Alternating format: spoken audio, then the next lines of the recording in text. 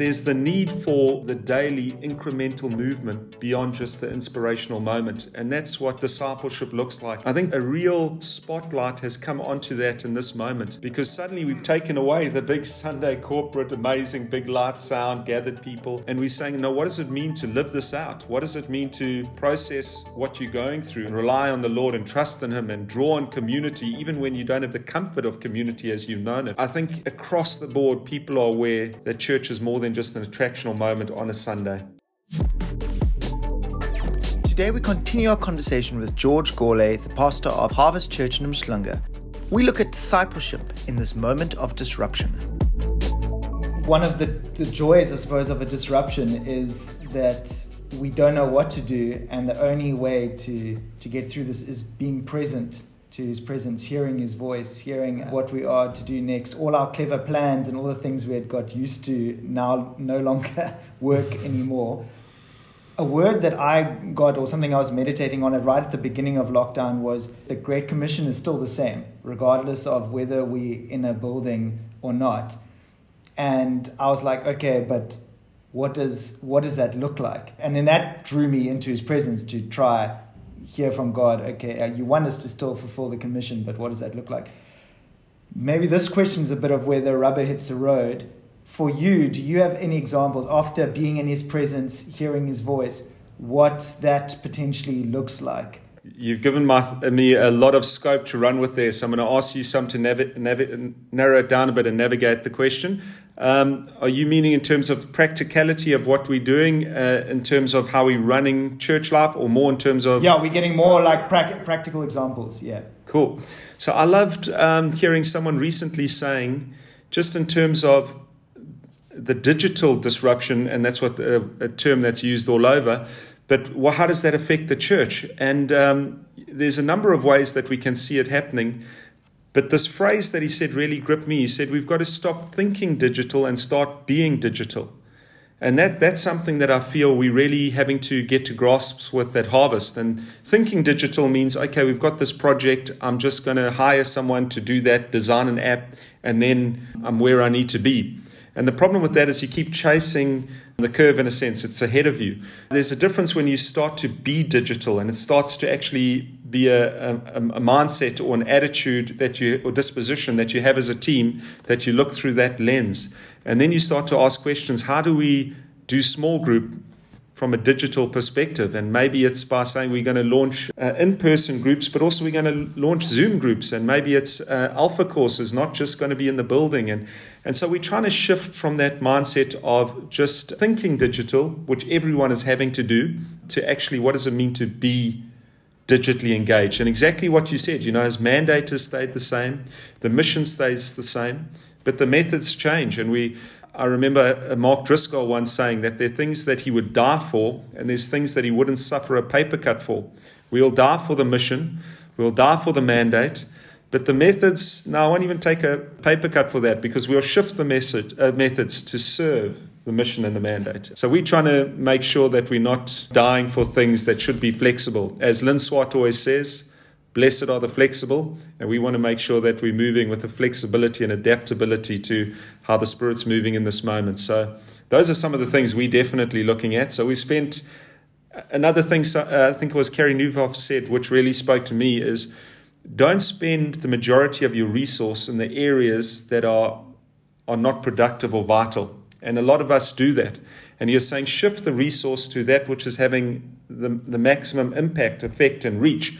And so we're in the process of looking through that and saying, how do we resource that which we can see God's moving in or on or through? And how do we get behind that and put weight behind that? And people resource, financial resource, airtime, in all the different categories. So as I say, we're navigating this. We're not there yet, but these are all things that are on our thoughts and where we're wanting to keep our finger on the pulse. I think that's super helpful. And I really love the being digital, because I think Joe and I have spent countless hours talking about this, listening to a lot of Carrie and the people he's interviewing and all of that.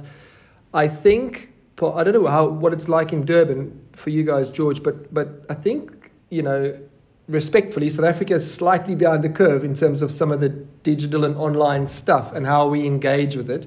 Yet, on a social media level, we're not behind the curve. People are engaging with Instagram and Snapchat and all the other stuff, Pinterest, all that stuff on a very high level. So it's almost like the alternatives, the online shopping and all that is slightly behind the curve if you compare it to Europe or the States, even Asia.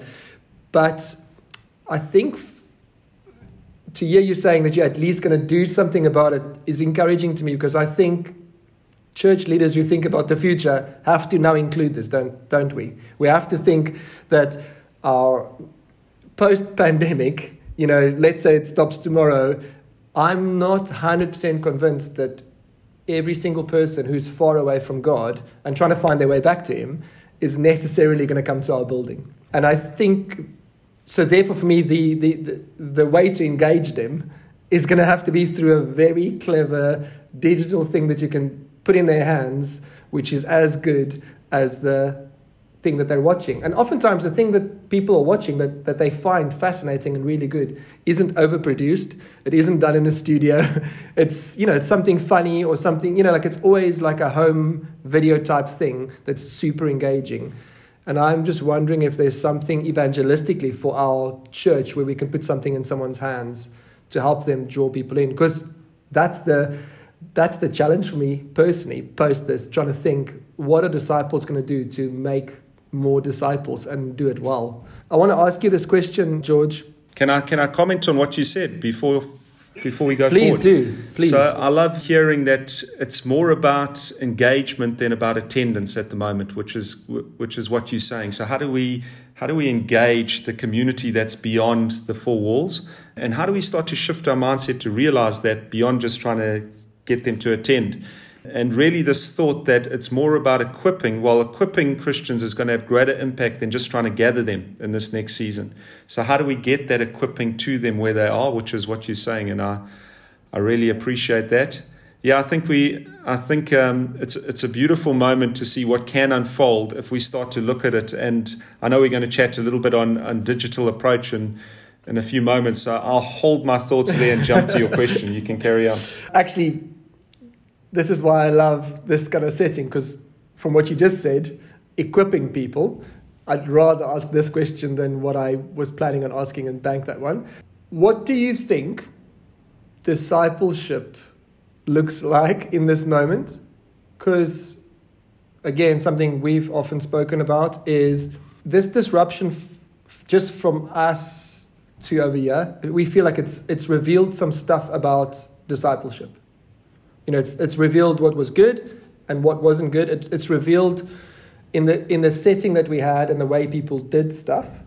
And what we're hearing from other leaders like Mark Batterson and Craig Rochelle and all these guys, when you're listening to them, and girls, some amazing ladies out there, everyone's saying the Sunday hasn't quite delivered the discipleship level that we're after or that we see in Scripture. Can you speak a little bit into that? Have you got any thoughts around discipleship and what you think it may be shaped with in the future? And if it's digital, whatever, go for it. Just whatever you're thinking.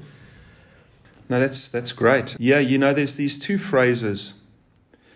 And I love the whole thing we've been talking about, the church sending beyond the walls. And we know that the church is the ecclesia. It's the called out ones that gather together and then go forth. So it's both and. In Acts 20:20, funny, you haven't heard too many prophetic voices around what's happening this year, I've found. But what I love is when you go to Acts 20:20, and we know that we are the continuation of that, the outworking of the Acts moment through the Holy Spirit and by His people.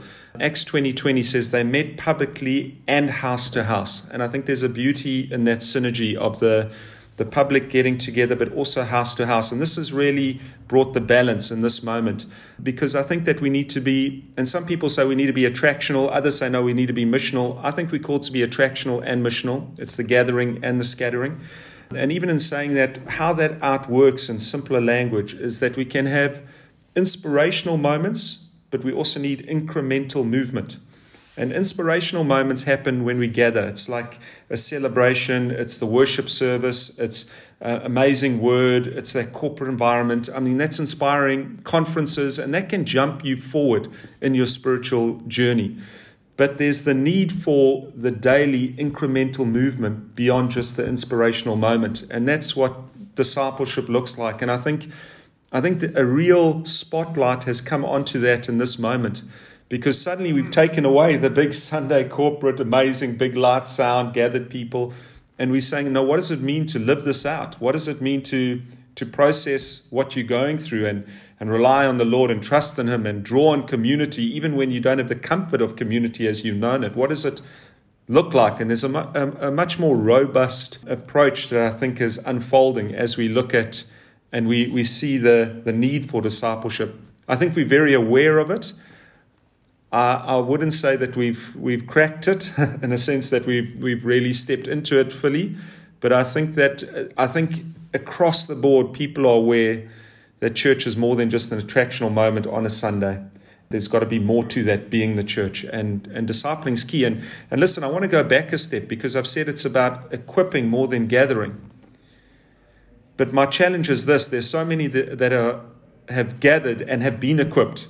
So it's also, I want to add in a further component. It's about being mobilized to actually move in that which you know and what you carry.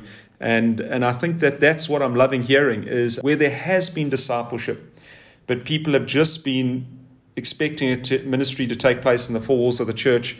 Now you're hearing the testimonies of people speaking across the fence to the neighbor, in the workplace, on a Zoom call, and suddenly you're hearing these equipped people mobilized, catalyzed, activated, accelerated in what's happening, and you're hearing the testimonies coming. So it's beautiful to see those who were equipped in action, but now we need to make sure that we're continuing to do that. Because the problem after 9/11, if you take it back to the 9/11 moment, everyone pitched up at church. They came inside the building, and there was a huge influx if you look at the statistics.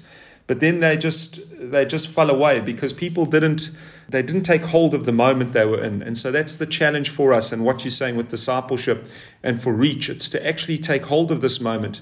I don't believe that God orchestrated it, but I believe He's moving mightily in and through it. And I believe there's great opportunity for the church through this. So I've just rambled on. You got me excited with the question. I wasn't prepared for it, so my thoughts are running. So on the back of that, I read a stat yesterday that the churches that have grown most, and not just most, but most effectively, so as in sustainability into the future, not just a moment of growth, 78% of those churches have said that the majority of their growth is a direct result of very strong and very solid small groups.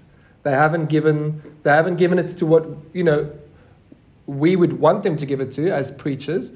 My great talk on Sunday, or so-and-so's great session of worship, and I love that. I'm 100% not against it in any way. I haven't shifted away from it. I think the gathering, what God does corporately, is beautiful. But in some of these settings where you're hearing, about the UK now going back into groups not larger than 6, and some of them are like, we've already got 2 kids, so there's 4 of us. We can only invite the couple next door, and you think, well, if you spend quality time with a couple next door for the next 3 months until you come out of that moment, what could God do? Isn't that one of the most exciting things that could happen? Because then you're in your safety zone or your bubble, and you're buying groceries. If the other person can't get to the shop, you're hanging out, you're having meals together. It just feels like the stuff that you've been quoting, acts coming to life in us. I feel so stirred up by all of that. Thank you, everyone, for listening to our episode. Please join us throughout the week as we continue this conversation. In future seasons of Victory Podcast, we are going to tackle the questions of our listeners. If you have a question burning on your heart or want clarity around an issue, is Jesus real? Is He God? Why should I even care? Or on the nitty-gritty of leading a church, connect group, or youth group, please email your questions to info@victorychurch.capetown. That's info@victorychurch.capetown with the subject line Victory Podcast Questions. We would love to hear from you. It is the heart of this podcast to build up the listener, disciple them, and even, for the first time, introduce the listener to the loving heart of Jesus. If you feel we have done any of this, please rate and review our podcast on Apple Podcast or Google Podcasts. Like, share, and subscribe this podcast, and tell all your friends. Love you, bye. Bye.